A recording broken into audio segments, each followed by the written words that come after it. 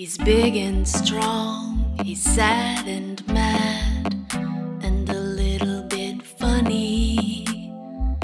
You are listening to the Crash Program.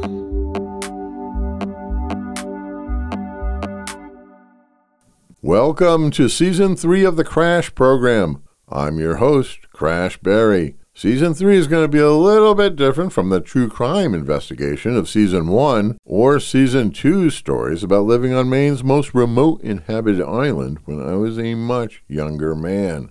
Season 3 will be a mix of different shows, including new episodes of Devils and Dirtbags, new episodes of Open Ears, my interview podcast, as well as a brand new podcast called Disinfomaniacs, with my co-host Andy O'Brien and Nathan Bernard, where we report on how propaganda from the liars and grifters trying to destroy democracy trickles down to the local level.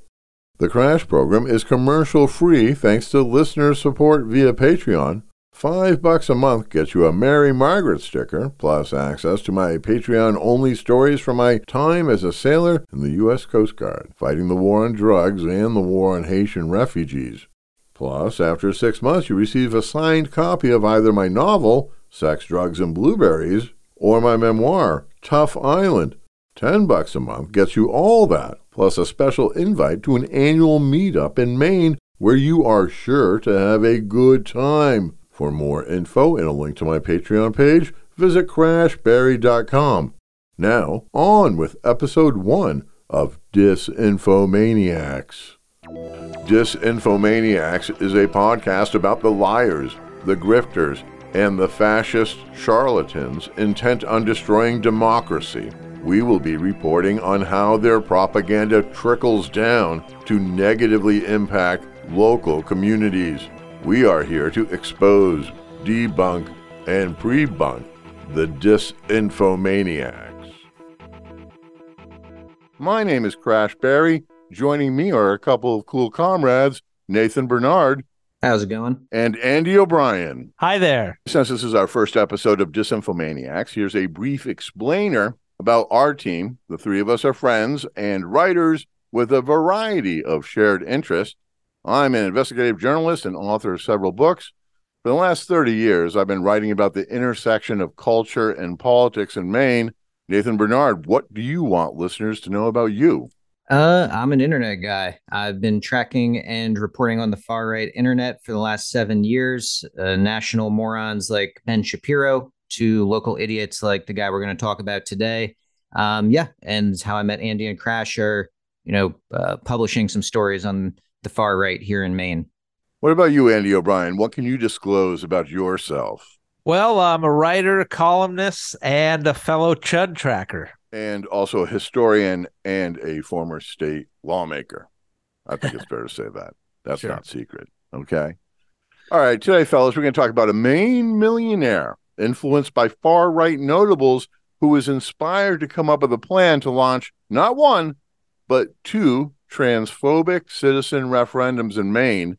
This dude's first referendum would ban gender reassignment-related surgeries for minors, and his second referendum would require all schools in Maine to provide parents with written notification of any classroom discussion of gender theory and allow parents to opt out and keep their kids home from school that day. Yep, that sounds not good to me.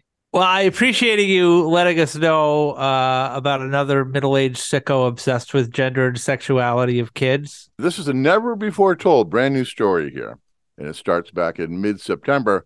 I was checking on one of my sock puppet accounts on social media that I use to monitor far-right politicians and I guess you would say far-right influencers in Maine. And I came across a post of a photo of a late model Ford pickup truck with a 4x6 foot professionally printed sign in the truck bed. And this vehicle was parked near the front door of John Bapps High School, a private high school in Bangor that has about 500 students. Andy, as our historian, could you briefly explain who John Bapps was? Sure. So John Bapst was a Swiss Jesuit missionary, educator, and kind of an edgelord who lived in Maine during the 1850s. At the time, the radical Protestant Know Nothing movement was in full force in Maine. Their official name of the Know Nothing Party was the American Party. Sometimes they called themselves the Order of the Star Spangled Banner. And their whole purpose was to oppose Catholicism. And so this was a time when a lot of impoverished Irish refugees were fleeing the Great Famine in Ireland, and these Protestant Yankee Mainers were terrified that this massive wave of immigrants with their high fertility rates would take over the country with their numbers and install a Catholic theocracy run by the Pope in Rome, subverting traditional Yankee values and their Protestant religion. So it's kind of like the 19th century version of the Great Replacement theories you hear today.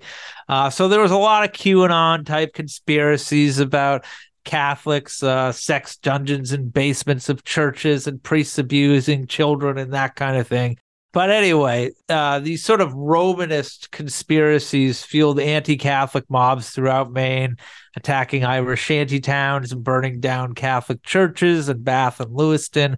And in Ellsworth, where John Bapst lived, these gangs of uniformed know-nothing gangs roamed the streets like the mini 5 Points from the movie Gangs of New York.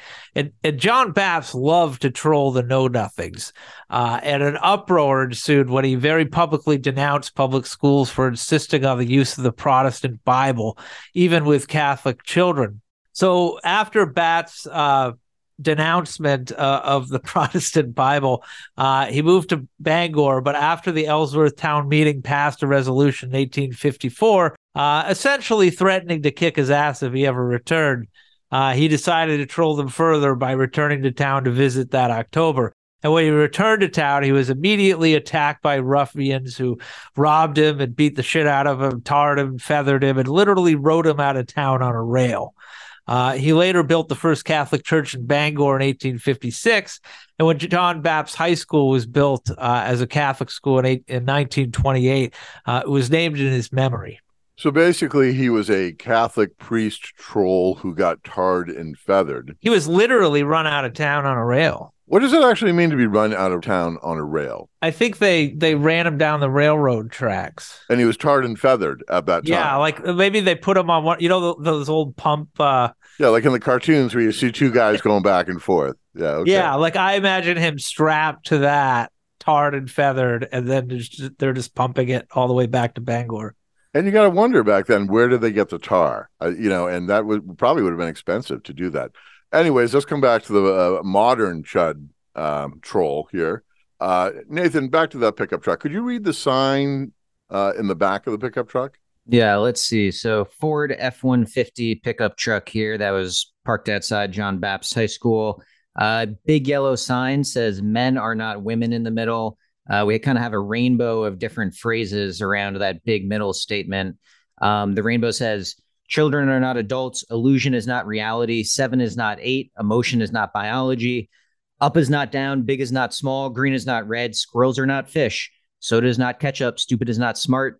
Politics is not science. So yeah, interesting stuff that we got going on up here. Yeah, I mean, the sign is professionally printed, but I don't really understand the concept other than I understand that it's transphobic. It's pretty wordy from a communications perspective. Right. I'm not sure what he's trying to get across here, aside from, transphobia. More importantly to me is who would spend the cash and time and energy to print up this poster and set the thing up in front of John Bapst High School. So Nathan, can you zoom in and read the text on the bottom of that?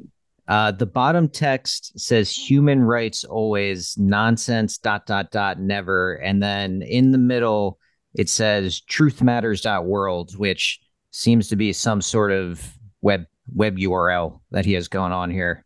Yes, truthmatters.world. I guess world is cheaper than a .com. And there's also, in really small letters, a street address for a Main Street address in the in the city of Brewer, across the river, about a mile drive from John Bapst High School. We'll get back to that physical address in a second, but let's talk about the website, truthmatters.world.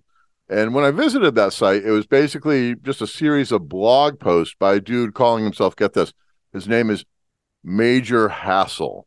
Yes, Major Hassel. And his plans are to insert, quote, and these are his words, truth suppositories across Maine's largest cities to warn the masses about the dangers of gender theory and reassignment surgery. And we'll get back to those truth suppositories later. But the website also had a bunch of PDFs of various signs that had like transphobic messages on them, like the one seen in the back of the truck. And the website, you go to the website and the same brewer address is found there. So then I do some research on that. And the address is a 9-bedroom mansion and carriage house on a tiny lot near a busy intersection about a block away from the Penobscot River on the brewer side of the river, obviously. And according to city tax records, the building, which used to be the corporate headquarters for Maine's Girl Scouts, is currently owned by Elk River Studios, LLC. So then you go to the Secretary of State's corporate database and you find out the name of Elk River LLC's principal. And then the internet told me the rest. Dan Sykes here at the illustrious Elk River Studios here in Brewer, Maine. It's early on the morning of our grand opening party. It's been 2 long years of designing and constructing this. I'm going to pause that for a second. He's a middle-aged, 50-something, 55, 56-year-old dude. He's shaved head, bald. He's wearing a heavy coat. And can you guys tell what's around his neck? Is that a whip? Yeah, it looks like a whip, bull whip or something. That is a very, very, very, very big whip. Okay. So the guy walks around with a whip around his shoulders and neck. Special facility that is now going to be the headquarters of a multi-year worldwide adventure that we are about to go on, that you are invited along with us. We are going to be punching, kicking, and whipping our way to profound relaxation by studying somatic arts and practices around the world. So let's start the episode off by checking out one of the places that is absolutely finished. Okay. So that's Dan Sykes of Elk River Studios, LLC. Fellas, any thoughts or reactions to Mr. Sykes? Bad energy. Looks like could potentially be some sort of Bitcoin miner, bro, pervert. It's not a good look. Yeah, not a good feeling from him, especially with the bullwhip. Doesn't add to it. Nothing positive. Yeah, he's got kind of an anal fixation too with his truth suppositories, which I'm really curious to hear more about. He looks like maybe he's involved in crypto or real estate or some sort of like maybe a human potential self-help cult. You both think he's maybe made his fortune perhaps from crypto, right? He looks like a crypto bro, and he's a millionaire, but that's not how he made his fortune. Any further guesses, knowing that he's not a crypto bro? Any idea of how he made his money? Selling bullwhips. Marketing stolen artifacts. Yes, that's a good guess. Yes, he's kind of like Indiana Jones with that whip. Nope, he became super rich in the year 2010 with the sale of his mail order Russian bride website that his wife started, which they sold for millions when they scaled it up. Then they got divorced.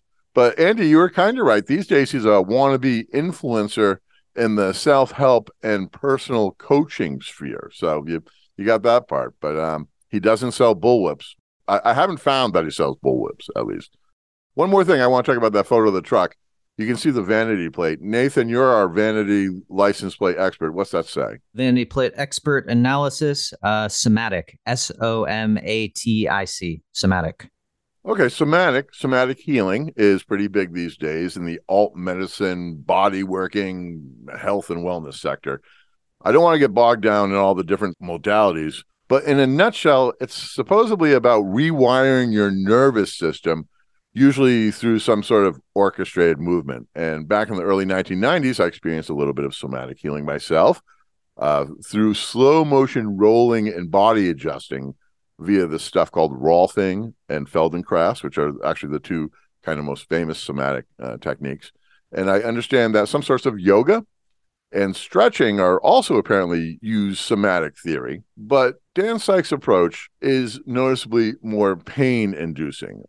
And according to the promo material for his book, which is called Somatic Fanatic, which is also the name of his podcast, Sykes uses a combination of healing modalities, including Russian military martial arts, stick massage, and cold water immersion. And he used those things to recover from like a midlife crisis after becoming a millionaire and then splitting up with his Russian wife.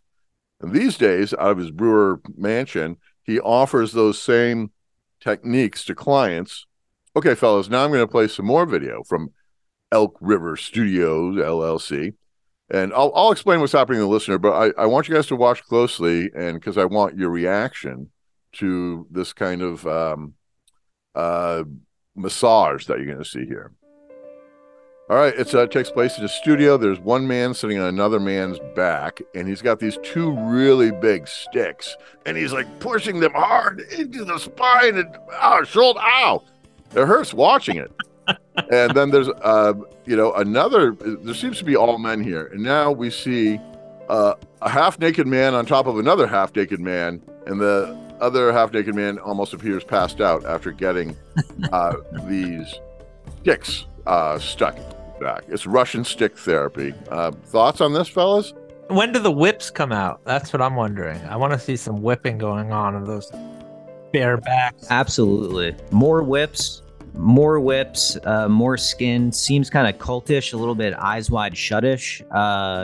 And not relaxing. It's basically drumsticks shoved into your spine. So maybe some sort of fetish stuff going on. It warrants more investigation, no matter what. A little bit homoerotic to me. I mean, you've got everybody's very glistening, a lot of man-on-man action, and when you see the half-naked guy on top of the other half-naked guy, that's like an aerial view. The camera is way above, so you can actually see the hair going down his back into his ass crack.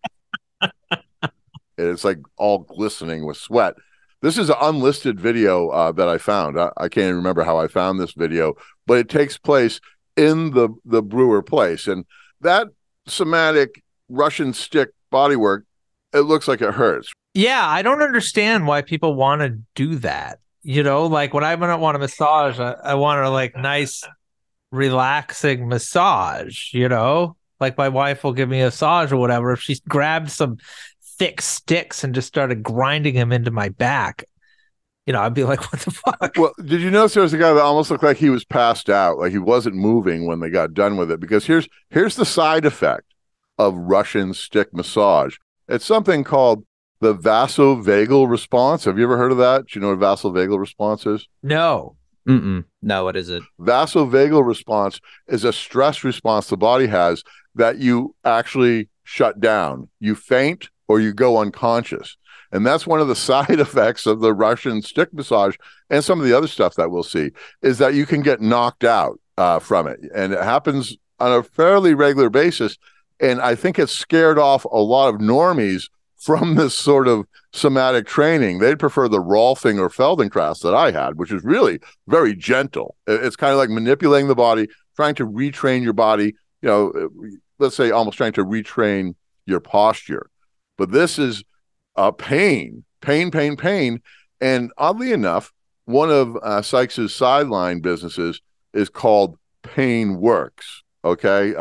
So obviously he thinks that pain as opposed to softness works and pain and stress works. And he apparently digs that because let's go back to the video here. We're going to watch another little clip from the Elk River Studios. Checking out one of the places that is absolutely finished. Downstairs in the basement, we got a special treat for you. Come on. Downstairs in the basement, right? This is our cold pool.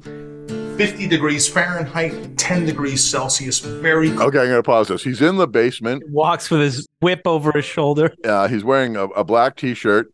He's standing over this square pool that is deep and filled with ice water. And it's definitely in the basement. And it's a cold pool. Let's see what happens next. But I figured for the first episode, why not start off our great adventure together by trying out our brand new cold pool.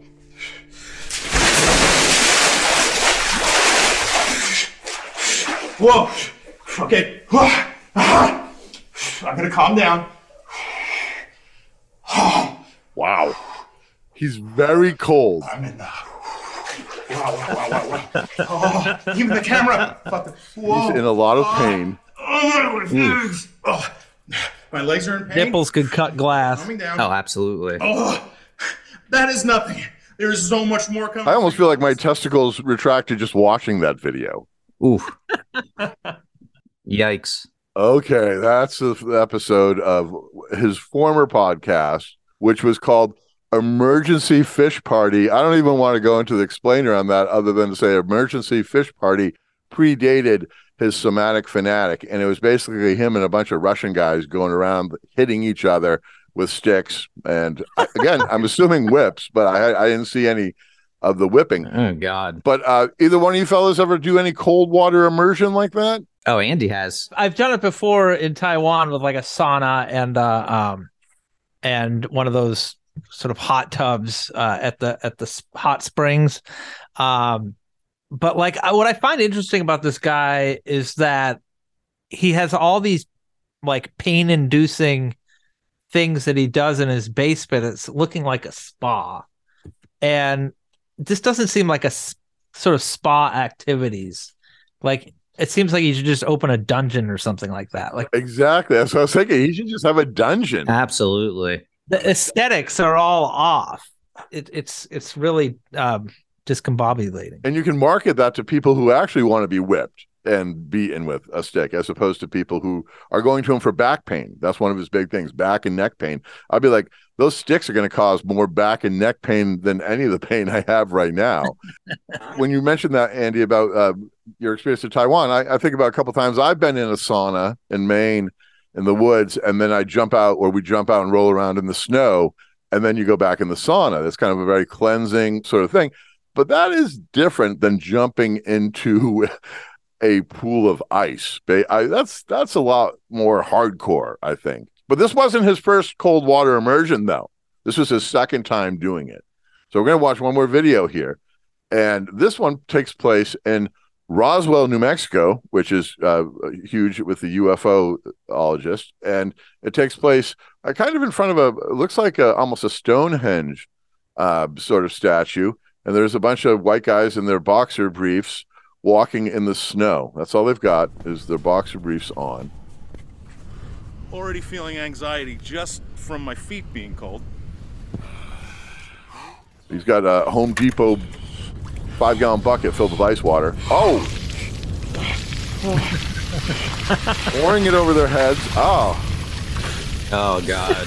Now you see the guy on the left is into it and handles it fine. But here's what How much money did they raise for ALS research? Exactly. they weren't doing that. That's kind of too bouge for them. Wow. He looks very cold, and he's in a lot of pain, but he knows he's on camera, and now it's time for them to take a second 5-gallon bucket of ice water.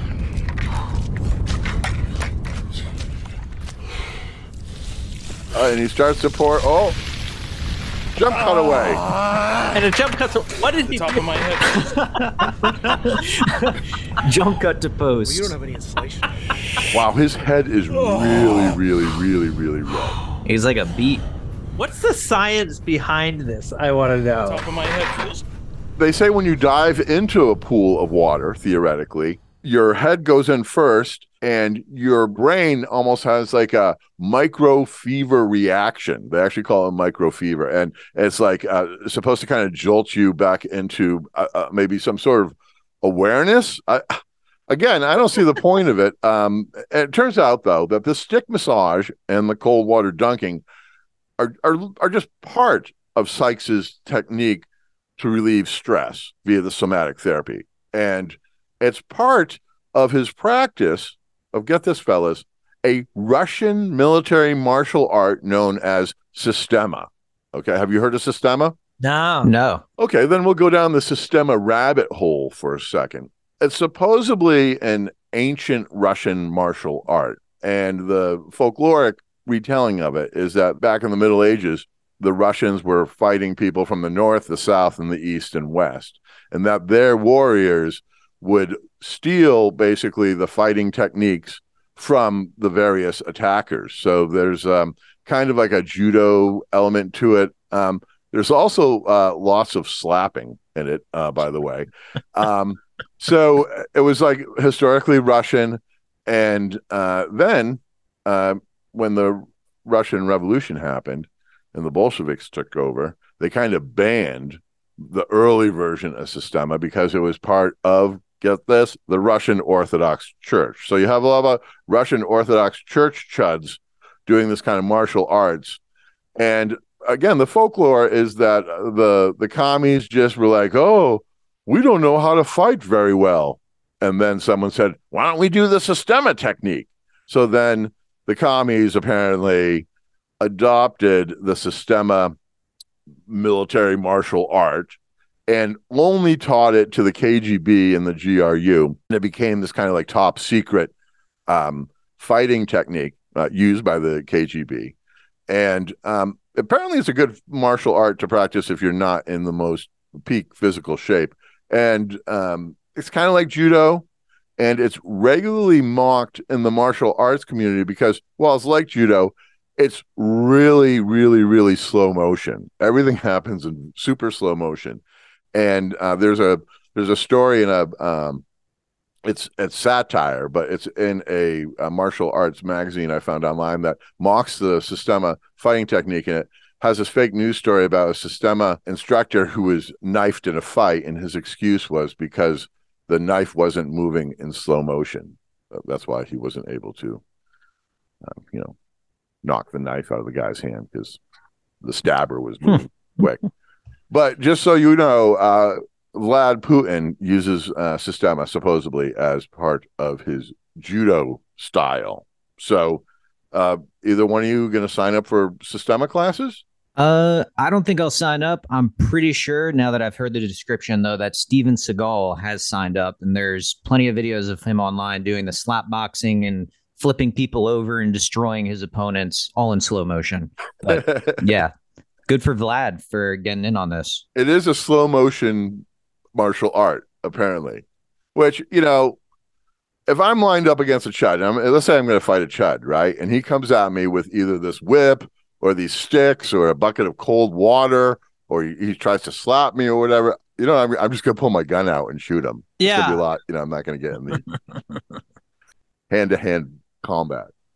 I also noticed that actually the character Colin in Street Fighter 4, I think. Oh, Street Fighter 5 use Systema techniques. I don't know if that's just like a lot of slapping. It's like I'm slapping you. But is that supposed to be like his superpower? Is that he can use that? I think that's like his fighting style. So I don't know. I don't think I've ever played that character, but sounds exciting. There are lots of videos online that you can find of Systema fighting, Systema training, and it was brought to the West by a close colleague of Sykes, who set up in Canada and apparently teaches hundreds of people a year, because now there are a couple hundred places in the United States where you can actually learn Systema. There's also a connection between the mind and body and spirit and soul. It gets really kind of woo for a bunch of chuds fighting, but he swears by it, and that's his modality that he is selling from his studios in Brewer, Maine. Okay, so that's the background on this guy. Obviously, Sykes is a kind of pitchman, coach.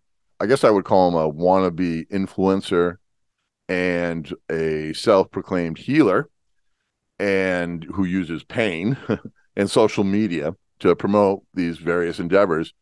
He's got like a 3-day intensive at the Elk River Studio Retreat there in Brewer, and it costs about $10,000 for 3 people to go do that, and you get the use of the cold pool there. But he also has something, an online portal. It's called somaticlab.live, and it's for $80 a month. You sign up and you get access to various training and coaching videos. So obviously he's a serial entrepreneur. He's got lots on his plate, and let's get back to this. I'm wondering, was he also going by the name Major Hassel, and was he the guy vowing to insert quote unquote truth suppositories into Maine's political anus. All right. So I reached out to the dude, and amazingly, he returned my call. Turns out he was in Las Vegas for a conference, and he had some time to kill before attending an Aerosmith concert, his second Aerosmith show in as many weeks. He's big into Aerosmith. And I am not going to replay the entire 67-minute conversation. It's just too long. And honestly, I don't want to platform any more of this dude's message than what is absolutely necessary for telling the story. That being said, this first clip is about 5 minutes long. But I think we should let Dan Sykes, in his own words, explain himself. So let's go to the tape. My first question, I guess, would be, are you Major Hassel? Major Hassel is I guess, a persona I'm developing for as the the guy who I've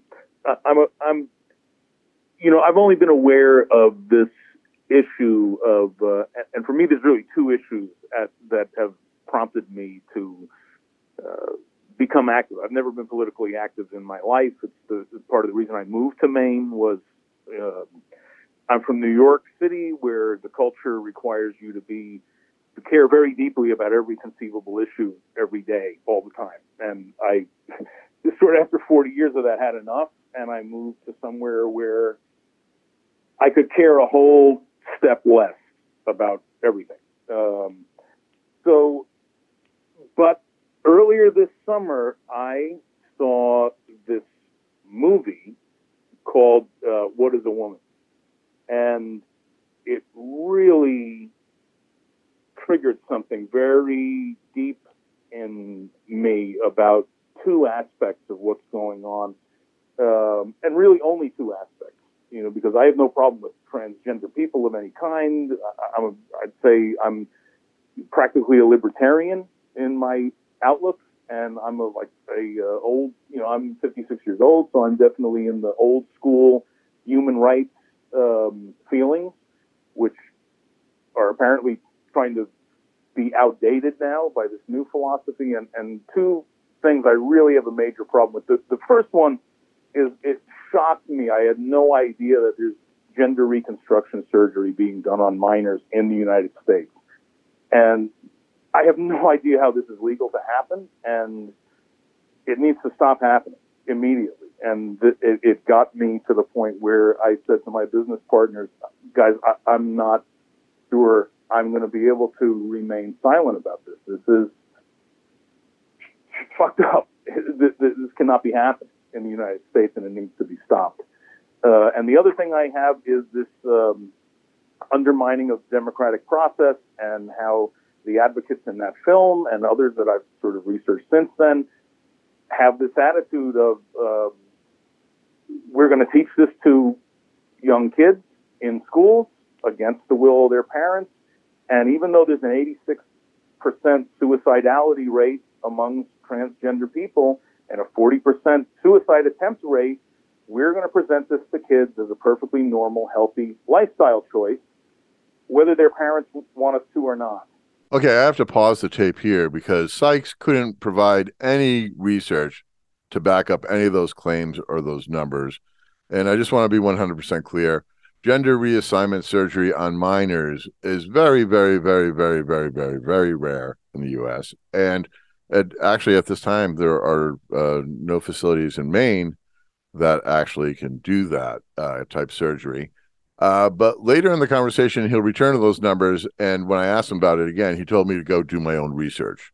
So I'm not going to take his number seriously if he can't back it up. All right, I'm going to go back to the tape here. I'm also a certified consent instructor, and that non-consensual approach and this, there's no such thing as a concerned parent. There's only hateful bigots. You either agree with us or you're a hateful bigot who's unworthy of discussing this stuff. So we are not going to present a case to society. We're just going to tell society, this is the deal. You're going to use these words. We are going to operate on your kids, whether you like it or not. And that's that. And I just felt something had to happen. So in looking at the guys that are in the in the world of advocacy against these two things, they're very, very. Matt, the guy that did the What is a Woman, he's pretty neutral in his approach. The other guys have a bit of a chip on their shoulder in the way they come across, and I felt like a little Mark Twain approach to things might be better. So I decided I am going to do what I'm going to do with this persona of Major Hassel, and we can keep fun fonts and fun storytelling and keep it as light as possible and dive into trying to ultimately what we're going to be doing as this Truth Cube is that we're building is brought around Maine, and we're going to make it impossible for the press to ignore this, but we're not going to protest. We're just going to put signs up, and we have to guard the signs, because every time we walk away from the signs are gone instantly. I went to get a cup of coffee the other day, and 10 of my signs were gone 20 minutes later. So we're going to just be putting signs up, and the signs will just have two purposes: one to state facts, and one to ask pointed questions of people. Okay, there's a lot to unpack here, and I can't stress this enough. Gender reassignment surgery on minors in the U.S. is very, very, very, very, very rare. And then secondly, this snowflake was triggered by a movie, and that's what inspired him to think about launching these two citizen referendums. The name of the movie, in case you didn't catch it, is called What is a Woman, and was made by a couple currently famous and influential chuds named Matt Walsh and Ben Shapiro of the right-wing website Daily Wire. Nathan, what could you tell us about those dudes? Well, first off, just wow at that clip. That guy is a complete idiot. To even say that Matt Walsh would be a neutral player in this when he works for a website who is unabashedly known for its right-wing slant and are proud of that, actually, right, is just beyond me. So Ben Shapiro, he is a Harvard-educated lawyer, allegedly open and ongoing investigations, a 5'1" Harvard-educated lawyer who used to write for the far-right website Breitbart. During the 2016 election, he left the outlet over alleged differences with Steve Bannon because the site was writing too much pro-Trump stuff. And he went on to found, Ben did, the far-right propaganda outlet, The Daily Wire, which was also just Trump sycophancy. He launched the Daily Wire with the backing of two fracking billionaires, Howard Wilks and Ferris Cullen Wilks. So gives you a sense of where they're getting their funding and they're getting their angles. Daily Wire, like a lot of other right-wing clickbait farms, has a model where they generate no original reporting, including What is a Woman. Their shtick is just really regurgitating others' reporting with a far-right spin. Oftentimes, they attack marginalized groups. The LGBTQ community is a favorite target of theirs. Muslims are a favorite target of theirs. And they really stop at no lengths just to own the libs. That's their whole thing. They sell merchandise that says, we're drinking liberal tears, really corny, lame stuff like that your middle-aged boomer, Facebook-obsessed parents might buy. And the edgelord kids who are living on 4chan will take pictures of themselves and share it on /poll or something. It's total garbage. Shapiro himself rose to fame, as did the Daily Wire, really through these series of Ben Shapiro Destroys videos that he puts on YouTube, which feature Shapiro, an almost 40-something-year-old man, again, has a Harvard law degree, quote unquote, owning liberal college freshmen. So he puts these kids in front of a massive crowd, tries to embarrass them with fast-talking right-wing takes about things like gender identity, Black Lives Matters, protests, or abortion. And while it is super cringe, the approach has really been working. Just a year ago, this is Axios reported this, the Daily Wire's 12-month revenue in 2020 hit 100 million for the first time. In January, they hit 100 million. Whoa. $100 million in 1 year. Yeah, their 12-month revenue. Yep, $100 million. That's all ads? A lot of ads. They're selling merchandise, Is there a membership as well? membership fees, merchandise, events that they put on. They're doing a whole wealth of different content now, right? Like What is a Woman? So they're putting out all sorts of different stuff. $100 million. I just can't believe they make $100 million. That is mind-boggling. They're also making films too, aren't they? Like Hollywood style films. Yeah. Yes, I remember that they did that school shooting film that was from the shooter's perspective. Yeah, exactly. With Thomas Jane was in it, unfortunately. Thomas Jane is awesome. The movie, I actually have watched that movie and it's not terrible. Side note about that is the director and writer of that is actually from Portland, Maine. Yes, Kyle and I were friends back in the day. When I actually saw the story in the Daily Beast, I remember tipping Busby off at Manor. I wrote about it. Kyle and Ephraim. Ephraim's a great dude, a filmmaker who was no longer associated with Kyle. But Kyle Rankin. Yeah. A lot of people in Maine know Kyle Rankin. His family's been here forever. And yeah, obviously he took the cash.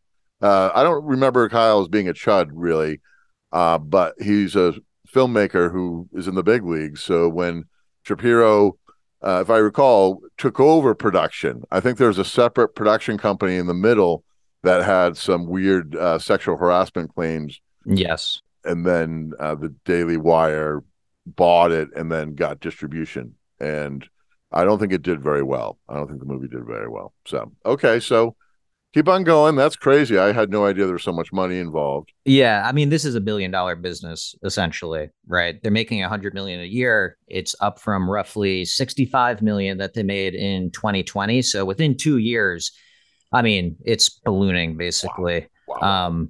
Yeah, I mean, not good.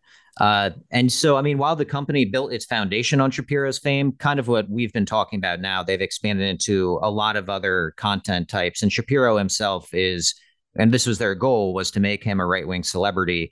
He has a top 10 podcast on the Apple Podcast Store. The Daily Wire news website gets about 30 million views a month. And really their recent growth, while they piggyback on Shapiro in the beginning, recently they've really focused on wooing other far-right media personalities, enticing them with lucrative offers to make the most fringe, ridiculous content that they can, and make all sorts of different types of content, live streams, movies, like we've been talking about, or podcasts. For instance, Candace Owens, who once said Hitler was okay if he didn't leave Germany, and far-right cult leader Jordan Peterson, who... Whoa. Could you please explain for the listener who Jordan Peterson is? Yeah, he warrants a little bit of explanation here. So he is a professor of psychology, used to be former professor. He's now been kicked out, canceled by the woke college administration at University of Toronto, who has a cult of incels, essentially. He writes a series of books, things like Clean Up Your Room and Your Life is Going to Be Okay. And while it's self-help, he interjects all sorts of far-right ideology into his writings. And yeah, he speaks to a base that needs direction, and he leads them down a rabbit hole that ends at white supremacy and fascism. So a not good person, Candace Owens and Jordan Peterson, both now have podcasts and live stream shows for the Daily Wire. Peterson right now, I think, is going through the Old Testament and teaching that. So it's a roundtable of pseudo-intellectuals talking about the Old Testament for incels, and they make boatloads of cash off that. Matt Walsh, an early recruit for the outlet, he has a top-ranking podcast, but he's also producing these idiotic documentaries like the one that was mentioned by Dan Sykes, What is a Woman?, where essentially he goes around harassing non-binary people about gender. He tries to find cases like go up to a furry and says, "Oh, you identify as a wolf, right? Why don't you howl for me?" And, spreads lies and makes it seem as if any toddler can walk into an emergency room and say, "Oh, hello, sir, one surgery, please. I'd like to, be a little girl now." And that's okay. So none of this is based in any stats or any factual cases. The vast majority of their garbage is just regurgitating really played out right-wing jokes like you're identifying as an attack helicopter, and their idiot fans, of course, lap that slop up.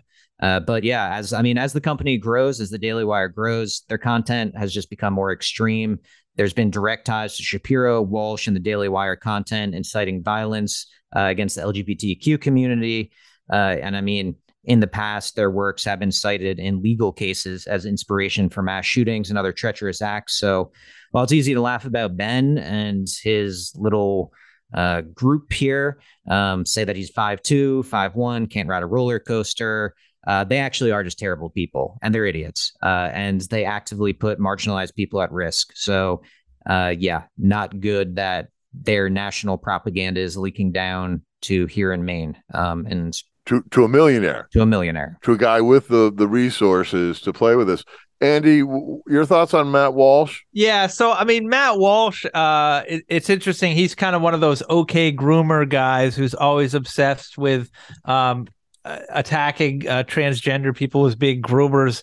But he has this long history of making some kind of cringy posts about saying that, when Josh Duggar, the pedophile, was sentenced to prison, it was he couldn't imagine a greater miscarriage of justice. And he's often said that 16-year-old girls are prime breeding stock because they're at their top fertility level. So I mean, the guy's a dirtbag. Yeah, neutral source, right? Just a totally neutral source. That's a total neutral source. So like John, what do you say, Mark Twain? Yeah, Mark Twain. Just Matt Walsh is just like Mark Twain. Just neutral sources who want the truth. That's all they're out for. They just want the truth. Well, Sykes is claiming he's Mark Twain, so there's going to be a conflict between Walsh and Sykes because they can't both be Mark Twain.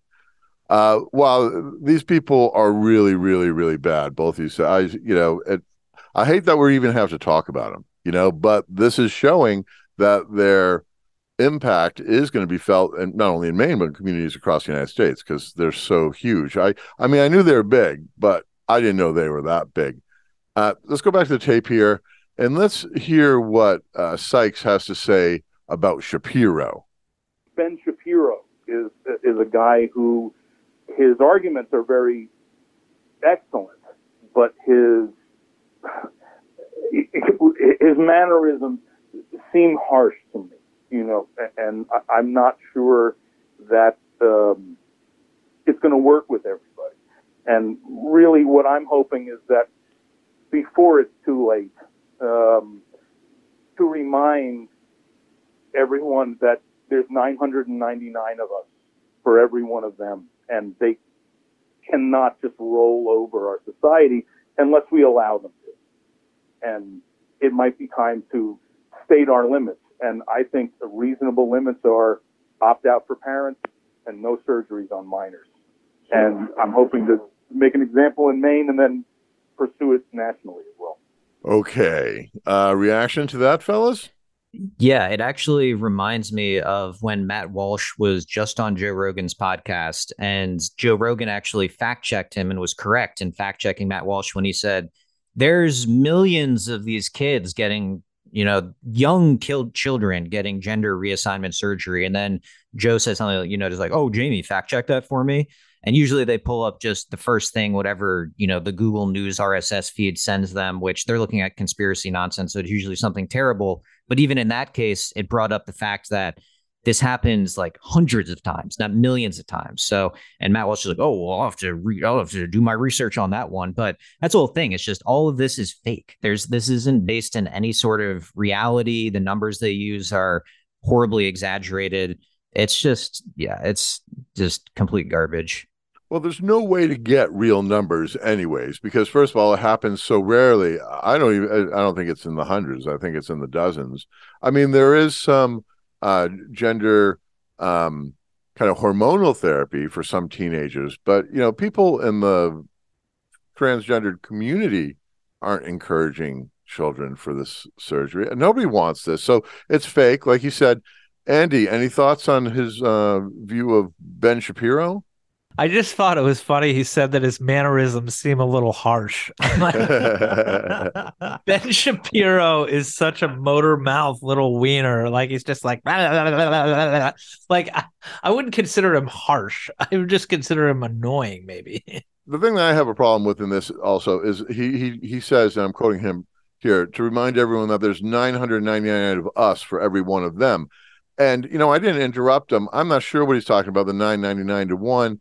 I think he might mean doctors who perform gender reassignment surgery, or he might mean the people behind teaching gender theory at school, or he very well could mean members of the transgender community. I'm not sure, because he keeps on trying to say that he's not anti-trans, okay? But regardless, this rando millionaire in Maine gets inspired by these Shapiro and Walsh. I mean, I wouldn't call it inspired. I'd say radicalized, right? I say he's radicalized them. But by his own admission, Sykes says he's not a political guy. But after watching one bit of Walsh-Shapiro disinformation, the money man's first action was go park his truck with that lame sign in front of a local high school, which to me seems like a total groomer move, right? I mean, it's weird. Yeah, very normal stuff. Sykes tells me that this John Baps truck parking was just a trial, okay?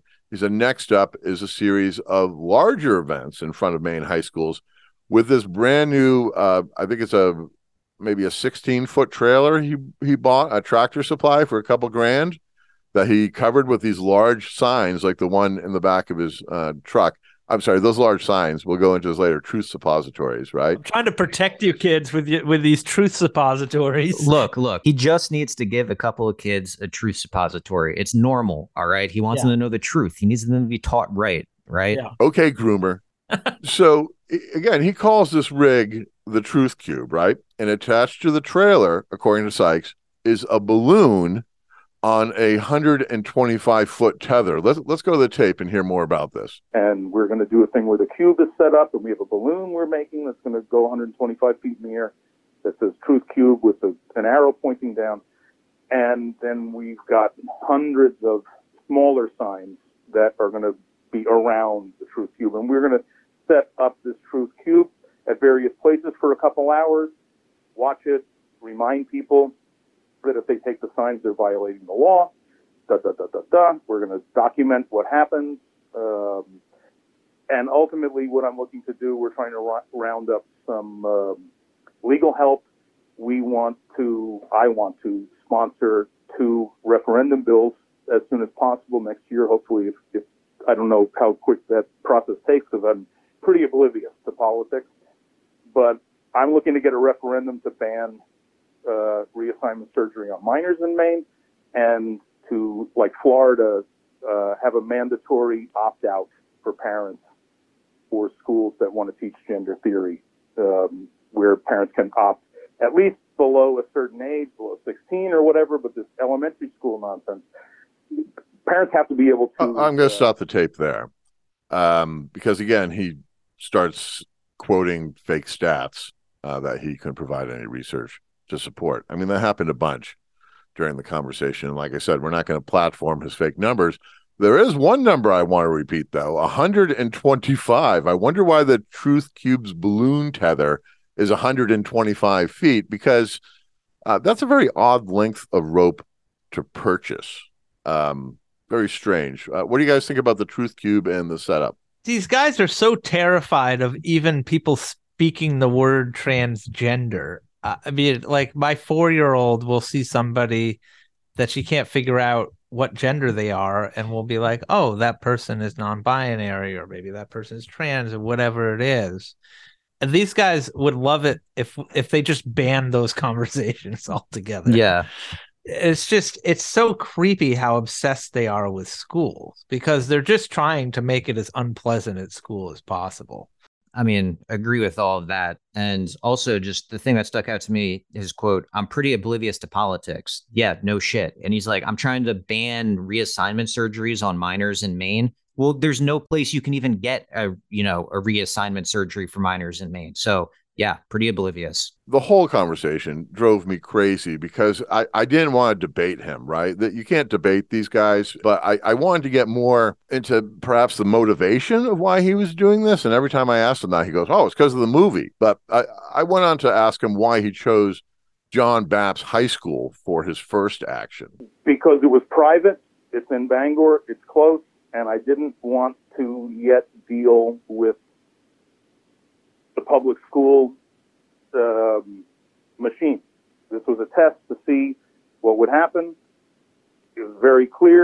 that test, it was very clear that once we build this cube, we can create displays when it's hundreds of signs that will be impossible for the press to ignore.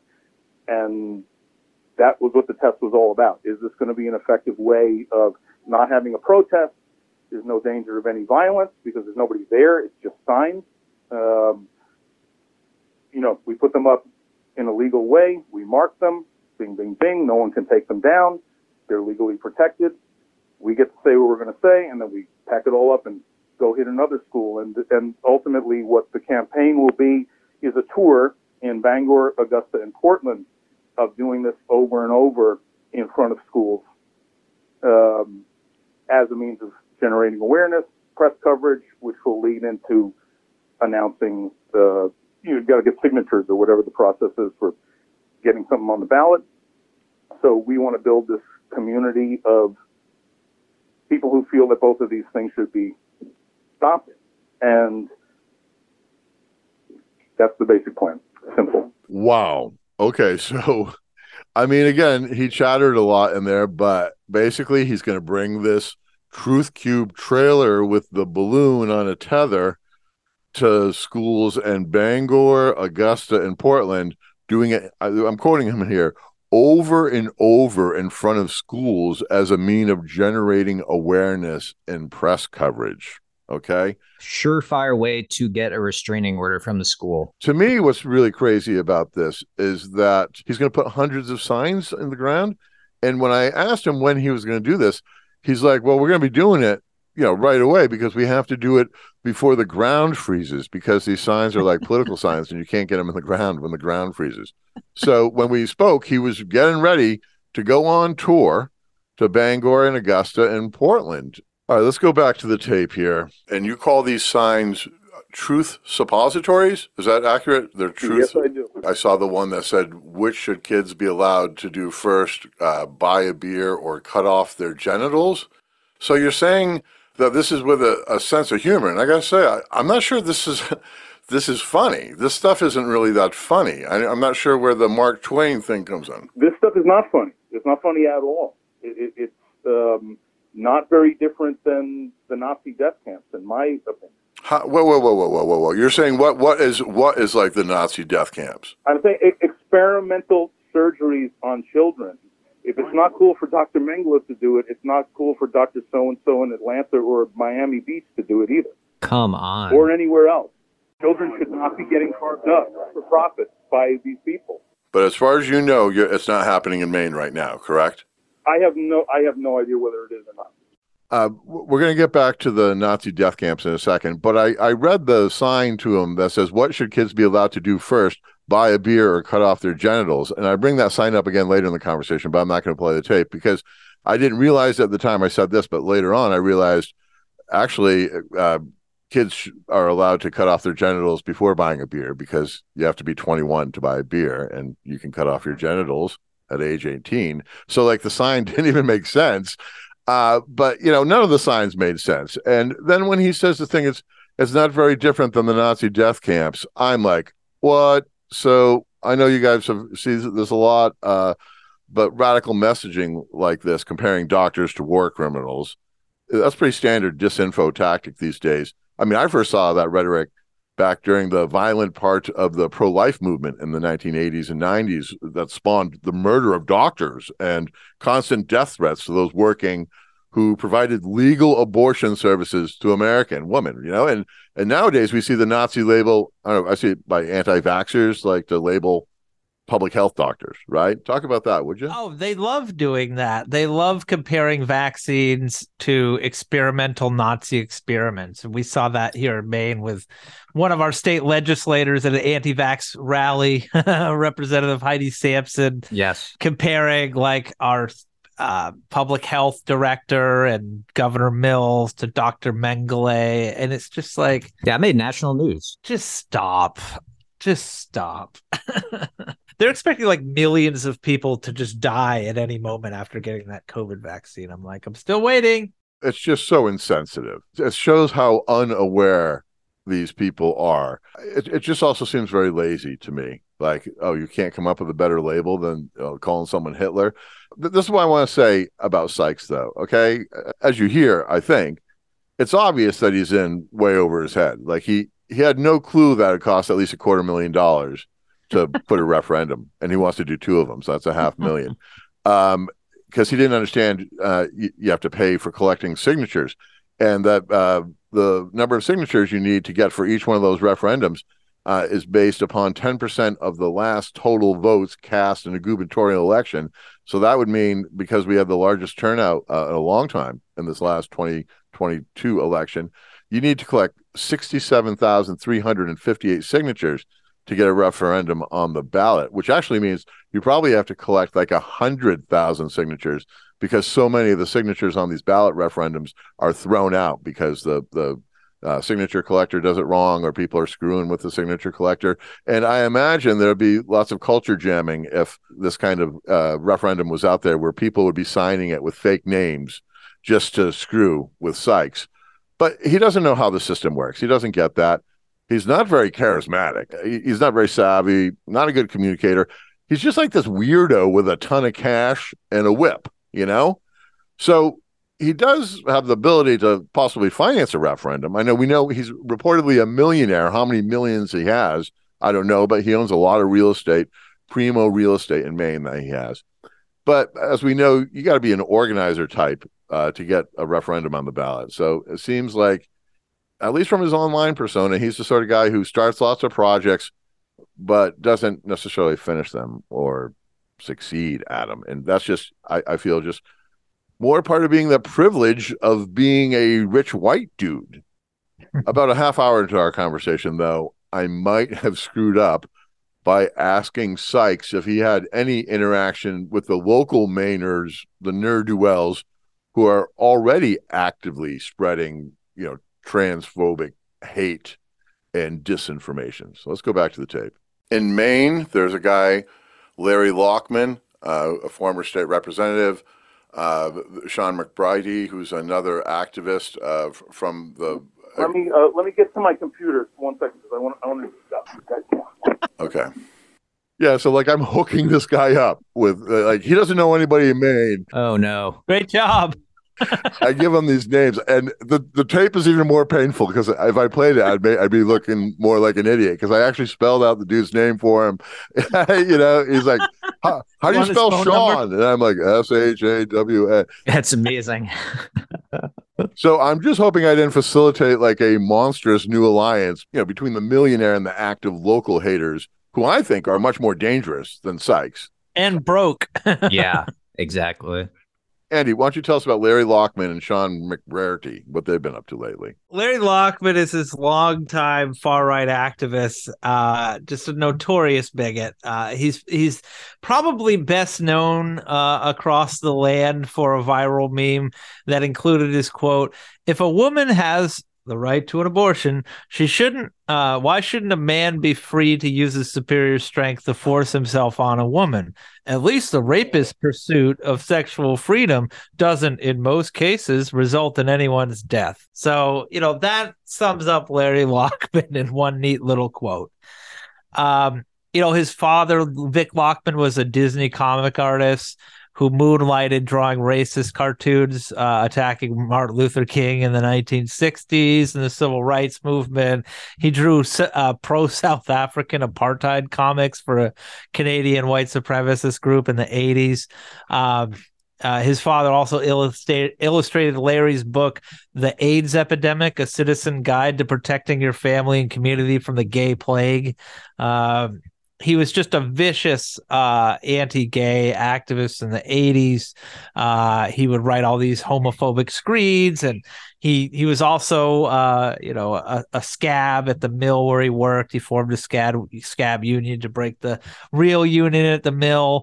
And then in the 2010s, he got inspired by the election of Governor Paul LePage, one of our far-right Tea Party governors. And so he ran and won a seat in the legislature, and basically made his name attacking African immigrants and public school teachers, now transgender kids. He has this kind of white supremacist organization that goes around attacking these people.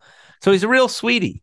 But he actually was not successful in the last election with his slate of right-wing chuds that he endorsed. So that's some good news. Yeah, you guys know that I have a relationship with Larry. The listener can look up a story. I'm trying to remember what the name. Maine First Mania. Maine First Mania. Those pictures in that article were my first introduction to Crash, I think. When RuPaul LePage sent me some stuff from Maynard, he was like, "Oh, check this out. You might like these guys, actually." I infiltrated him because I want to find out who was actually behind this Maine First Media. What we found out, and you can read the story, is that it was a guy, Kansas. Is that where he was? I'm trying to remember. Nebraska, Mike LaFave.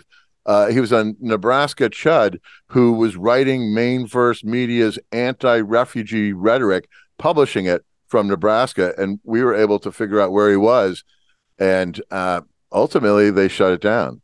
Anyways, that's Larry Lockman. What about just something quick about Sean McBrearty? I mean, Sean McBrearty is like, he rocketed to stardom and got on Tucker Carlson for basically harassing school administrators and school board members over critical race theory. He then got into the whole anti-trans movement, going after school board members. He has a libel lawsuit or defamation lawsuit against him for attacking public school teachers. He's just a big stalker. And he's really creepy. Larry kind of attracts these guys who are just kind of like weird middle-aged men who are not very stable and just fixate on certain things. Larry's a chud magnet. Unstable chud magnet. One thing about McBrearty, gotta get this in here. Andy noted his rise to fame through Tucker Carlson, and the interview with McBrearty and Tucker Carlson put out one of the best cry-ons in Tucker history, where they were very unsure of what to label McBrearty, because it's like, what do you call a guy that is like 50 years old and hangs out at schools all the time?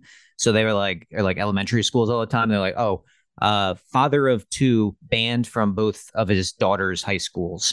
And it was like, oh God, like, yeah. So that's him. That's his claim to fame. Yeah. He also got on Russian TV. They covered him for a story, and he was labeled like a child civil rights activist. Yeah. Right. Oh God. Yeah. It's stuff like that. We're lucky that Larry's slate of right-wing chuds lost their elections, but it seems like they didn't get the memo after this last Maine election because they got squashed.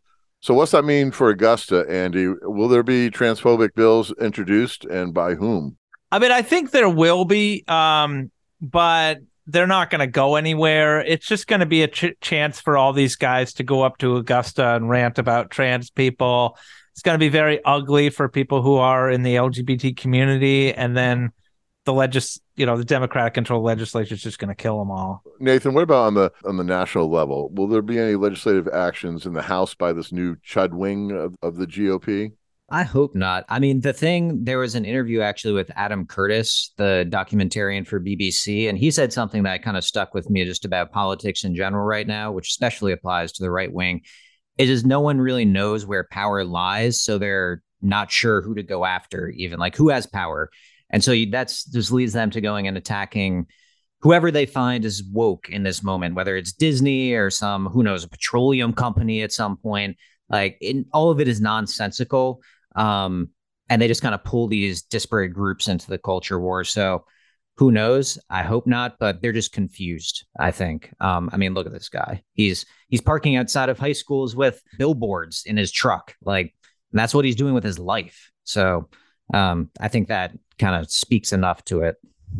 We need to do something about woke petrochemical companies. Just like, hey, did you hear they're doing diversity, equity, and training? Exactly. And none of it makes any sense, right? So the targets are all off. They're spinning their wheels and very confused about who to attack and who's woke these days, or who has any effect on the woke agenda, because they don't know. They don't know who has power. Let's get back to Matt Walsh and his influence, because he's had some really bad influence lately.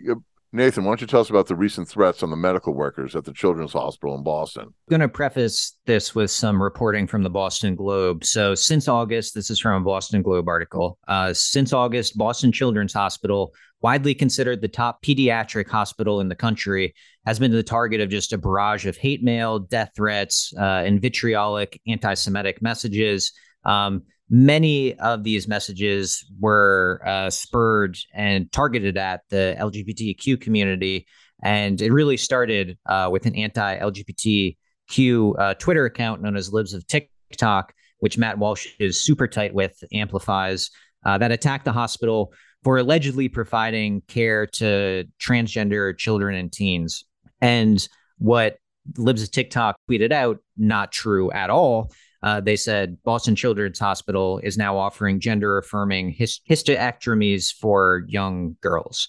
So Boston Children's Hospital has been providing transgender care since 2007. What they've actually been doing is, one, founded the first major program in the United States focused on gender-diverse, transgender adolescents. The goal of this program, which is targeted at kids age 3 to 25, what the hospital is doing is setting up meetings with psychologists and just providing resources and really just support for the family so that the family can help their children make the decisions that are best for them, right? So it's providing support and resources for a family. Apparently, Matt Walsh has a huge problem with this. And what people like Libs of TikTok or Matt Walsh will push on Twitter, which has led to bomb threats and death threats and hate mail, just huge barrages of this to the Boston Children's Hospital, is, again, they're saying that these kids, they're walking without their parents. There's this little boy says, "Hey, I want my penis chopped off." And the doctor says, "Sounds good, kid. Like, let's get the scissors." So none of it is based in reality, right? And Walsh, again, pushes the lie that these doctors are pedophiles and groomers, and it results in bomb threats to the hospital. In reality, of course, none of the things that Matt Walsh is saying are happening. None of the things Libs of TikTok are saying are happening. The Children's Hospital does not cut off toddlers' penises at will. In fact, to even qualify for a gender-affirming hysterectomy for young girls, for instance, at Boston Children's Hospital, patients have to be 18 or older, must have a letter from a medical doctor stating that they have persistent, well-documented gender dysphoria. So none of this is based in any sort of truth. Same with Sykes, who's getting his information, again, from a guy that also bases nothing in reality. It's just all fairy tales. And again, confusion. And we have a perfect example of this. Just this week on Monday, the 5th of December, a fella from Texas, Matthew Jordan Linden from Comfort, Texas, was arrested and charged with one count of transmitting interstate threats. He apparently has been motivated by Walsh, because this is the dude that called one of the doctors at, it's actually part of the Children's Hospital, or connected to it, the Fenway Institute. And he left this voicemail. "You sick motherfuckers, you're all going to burn. There's a group of people on their way to handle the doctor in question." They said his name. And that you, quote, "signed your own warrant by castrating our children. You've woken up enough people and upset enough of us, and you just signed your own ticket, and sleep well." So that was the day after the Boston Children's Hospital received a bomb threat. Well, let's get back to the millionaire, though, okay? Because all through our conversation, Dan Sykes kept on portraying himself that he was like on a mission to defend children and rescue them from these perverted evildoers. And as we all know, that, you know, that's that child-saving hero trope. Very dangerous kind of QAnon hero complex. So let's go back to the tape. Are you familiar with QAnon? No, never heard of it. You've never heard of QAnon? It's a group that claims Hillary Clinton and Hollywood elites are drinking the blood of babies. You haven't heard that? I don't pay attention to politics. I don't know anything about people who hate Hillary. I would have voted for Hillary. I couldn't because I knew she was going to. No, I did vote for her, right. And it was disgusting, but I did vote for her because I couldn't vote for Trump. couldn't bring myself to vote for Trump, for all the reasons. But I don't belong to any groups. I don't trust any organizations I don't control. Well, then next I asked Sykes if he thought that spearheading a referendum would have a negative impact on the Somatic Training Institute or Elk River Studios. Do you worry about the blowback? I don't feel that my worry in this situation justifies non-action. I think I bring a set of skills that can help make these ghastly things stop happening. And it's shocking to me that they're happening in the United States. And I'm a very, very well-studied student of how tyrannies come to power. And the first thing you do is make people publicly admit something they know to be false.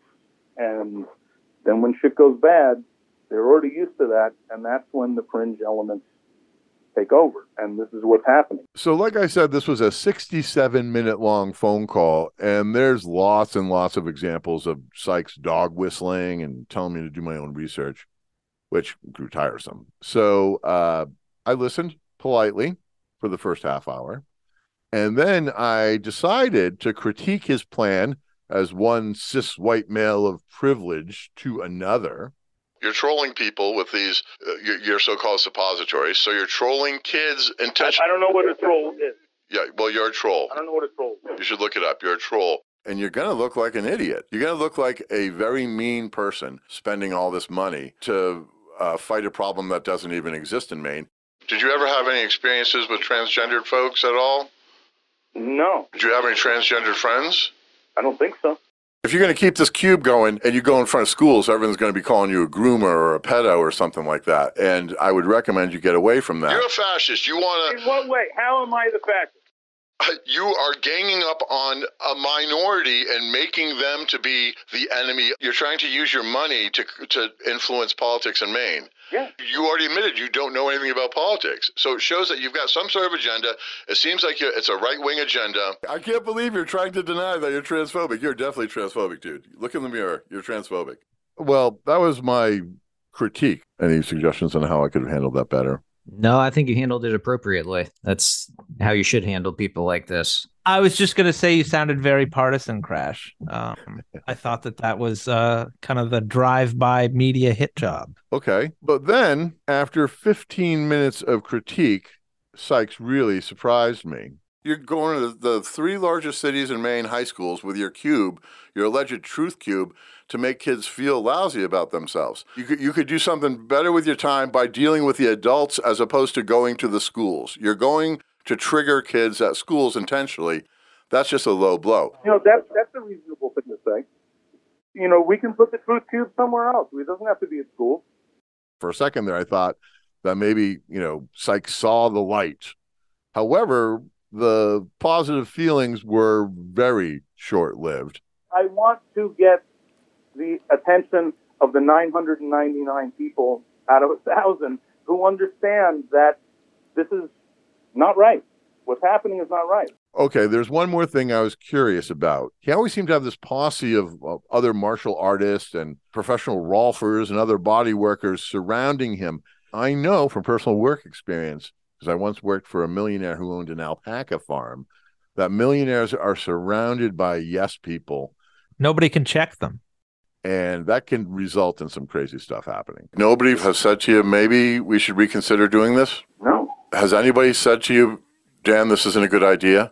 You. I'm the first one? Yeah. Oh, boy, dude. Andy, it seems that lately in Maine that the alt-healing world has shifted from like a perceived lefty culture to this kind of nut job QAnon culture. Have you seen much of that? Yeah, we're definitely seeing that a lot in the kind of crunchy granola, back to the land community. A lot of these people were sort of, vaguely leftist maybe at some point, but they've been taken in by this sort of conspirituality is what they call it. And, I think that their beliefs around sort of new age beliefs in good and evil and all this stuff, sort of black and white views of the world, made them conducive to this kind of conspiracies. And certainly, the Nazis were really into New Age esoteric stuff. So, it tracks. This is not a good look for you. It's probably going to negatively impact your businesses. But if you're a millionaire, whatever, you're a millionaire Republican, you can afford to lose $250,000. I would recommend you remove this website tonight. I would recommend you burn those fucking signs and maybe think about a change in your life, because this is lame. I'd say you're going to pay for this karmically. It's not good. It's not a good look, dude. Maybe you just saved me $250,000. It's not happening in Maine, and there's no way it ever would be. Then maybe this is the best phone call I ever got. Who knows? You fixed him. That's awesome. That gave me a laugh. I was laughing hard. I had it on mute. That was hilarious, though. You're a little tough love. As soon as we got off the phone, he took down the website. He killed the Facebook page. Amazing. Maybe consider a change in your life. He did. He did. That's self-help. You did it, man. You're a self-help guru. Congratulations. But the thing is, I didn't fix him, because the reason why he says here's the reason why he says that he's going to give up. Well, then there's no way to fight, because you guys are just going to make up shit like this and tell me what I'm saying, even though I never said it, and tell the world that I'm traumatized in some way. So if that's what I'm up against, then I guess there is no way to do it. Okay. So does that mean you're going to quit it? I guess he did quit it. And I got to say, I was pretty surprised that he gave up so quickly. I mean, it was only like 67 minutes. And he'd already printed all the signs and had the new trailer and the balloon and the website. And, he had visions of legislative victory in his head. And then some podcaster calls him and he gives up the whole damn thing. Maybe he thought you were sent by a higher power. You mean like God? Maybe. I don't think he's religious. Well, it was a sign. You know how these people are kind of spiritual. They're spiritual, but not religious. Right. That's actually a big part of the Systema training, believe it or not. It's like you've got like this energy you tap into for your fighting. So I guess he's going to go back to just stick massage and ice cold baths and slow slapping. That's when you really care about your political project and you really care deeply and personally about your ideology, when an hour-long conversation with a stranger can totally just make you throw everything you were planning in the toilet and flush it down immediately. Well, I just checked. Major Hassel's website, by the way, is still down. There's like a placeholder there. So I'm assuming he moved on to a new hobby, or he's just getting back into the stick massage.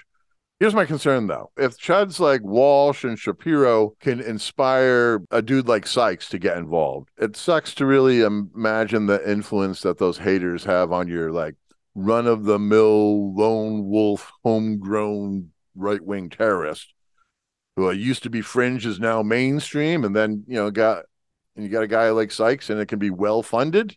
I mean, that's pretty scary.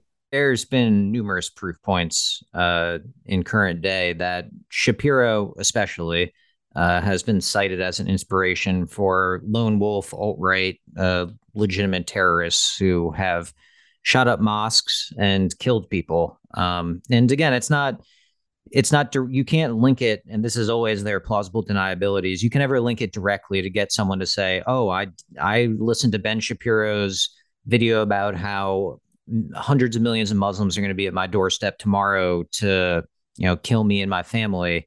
And that's why I went and shot up a mosque. They're never going to say that, but there's been numerous proof points where browser histories have come out, content history have come out of these alt-right extremists who have consumed this content and then gone and done horrible acts. So yeah, I mean, nothing good is coming from this, aside from Shapiro, who's lining his pockets and having a big payday with his idiot friends like Matt Walsh. So they just pick marginalized groups, demonize them until someone takes action. They said, whoa, what? That wasn't me. I never meant for that to happen. And then they keep at it the next day. Yeah, these people are not good. I hope they exit society swiftly. And the same goes for Sykes. Sorry, he got brainwashed by a bunch of morons. Well, I think that the money's there for Shapiro and those guys. They're not going anywhere until that money gets cut off. But I believe the term is, we haven't used it, I don't think, in this show, but the stochastic terrorism, right? Are you familiar with that? Stochastic terrorism is the idea that you're going to put out enough of this rhetoric, like in Ben Shapiro's case, he puts out enough rhetoric that is anti-Islam to the point that someone will believe that there's going to be someone from that faith at their door ready to kill them the next day, because it's going to reach a large enough number where it becomes a statistical probability that that will happen, that some person will go and do that. So, these people, like Andy said, hit a massive platform. So there's a chance that these things happen, and there's access to weapons, and they think they're at risk, literally. I feel like there are some lone wolves in Maine, and again, I don't want to mention them by name right now, but we see it in our own monitoring of the right, that there are some loose cannons out there. Well, I was just going to say, I think that any therapist who works with young men can tell you that young white men are not okay these days. There's just a lot of downwardly mobile, alienated young men who their lives didn't turn out the way that they thought they were. They were promised that they would have all these things in life, and they find themselves to be downwardly mobile, and they're alienated. They're disconnected from community. They're disconnected from institutions, and they're sad and angry, and they don't know why. And it's just really easy for these to find an outlet in watching these guys like Ben Shapiro and Matt Walsh and others who can say, no, this is the problem. All these people are your problem. I mean, it's an old story, right? But because you can get access to this 24 hours a day, they're just constantly getting spoon-fed this stuff and getting more and more unhinged, and they have easy access to guns. So there you go. I think that that's really what it's all about. And it's a real crisis, and we don't really know. We haven't addressed it at all. In future episodes, we're actually going to be talking about techniques of how to deal with disinfomaniacs. Probably a little better than the way I dealt with this Chud. But you know what? When you're dealing with a millionaire, sometimes you just got to yell and whip them, stick sticks in their backs, then throw them in an ice cold pool. Whoa. Okay. I'm going to calm down. I'm in the... Wow. Oh, even the camera. Fuck. Whoa. My legs are in pain, but I'm calming down. Oh. Okay, so we're almost at the end here of the inaugural episode of Disinfomaniacs. And in future episodes, I think we're going to have this feature of final words of wisdom from Christiane Northrup. She's a former Maine doctor and women's health expert turned QAnon believing, vaccine denying, like precious metals huckster. Yeah, I mean, Christiane Northrup is a best-selling author, frequent Oprah guest, kind of pioneered this kind of woo-woo women's health movement in the 80s and 90s. But she's since got hardcore into QAnon and is a real fierce anti-vaxxer. And so she's part of this whole yoga, mommy blogger, new age, crunchy granola hippie to fascist pipeline. Nathan, how does she figure in like this national framework of disinfomaniacs? I would say the Christian fascists, some just sort of spirituality is leading you to hate all these people because they're sinners and you can put whatever sins on them that you see fit. It's just another form of othering. We're going to listen to this little bit that she recorded on her Telegram channel the day after the election in Maine in 2022, where she expresses belief that the 2022 elections must have been rigged. Hello, everybody. So it looks like number 5 is playing out, kind of the fastest way to bring this thing to a conclusion. Someone here in Maine, where all of our freedom candidates lost, and they lost by margins that were impossible, that here's what we found out. The Republican Party is not going to save us. That's God's job, okay? So, just stay in your power and remember why you came to be here at this particular time. I, for one, am just kind of thrilled that there wasn't some big, massive, murderous false flag. The sun still came up this morning. I'm doing sun gazing now, which I'm really loving. So that's like 15 minutes before sunset, which in Maine is, 4:15 in the afternoon. Letting the photons into my body, pretending I'm a plant. I'm loving that ritual because it gets dark so early, but I feel like I'm getting a little extra boost in these times when we need illumination, don't we? So do not despair. Isn't it, have you noticed, all these people who woke up and then voted for medical freedom are now seeing, oh my goodness, they stole this election in the United States. How is it possible to run out of paper for ballots? How is that? How is it possible to have half your machines suddenly not work, but only in heavily Republican or medical freedom areas? How is that? How is it possible that on American Idol they can count 50 million votes during a commercial break, but it's going to be weeks before they can do it in Arizona? Really? Oh, so keep standing in your power, everybody. Just keep standing. Just keep the faith. It's all going to be okay. As the meme I just posted and one of you shared, thank you.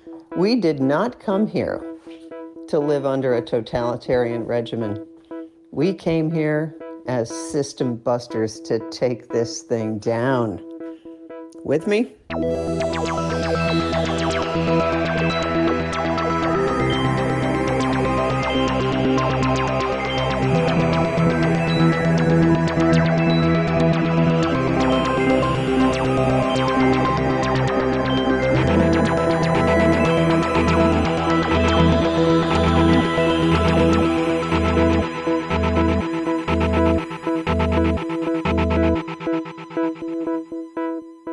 Thank you for listening to the Crash Program. Please rate and review and subscribe wherever you download. It is extra helpful to rate and review at Apple Podcasts, by the way. Also, I'd appreciate your support via Patreon.com, where your monthly donation helps keep my journalism editorially independent and commercial-free. Visit crashberry.com for the details. He's big and strong, he's sad and mad,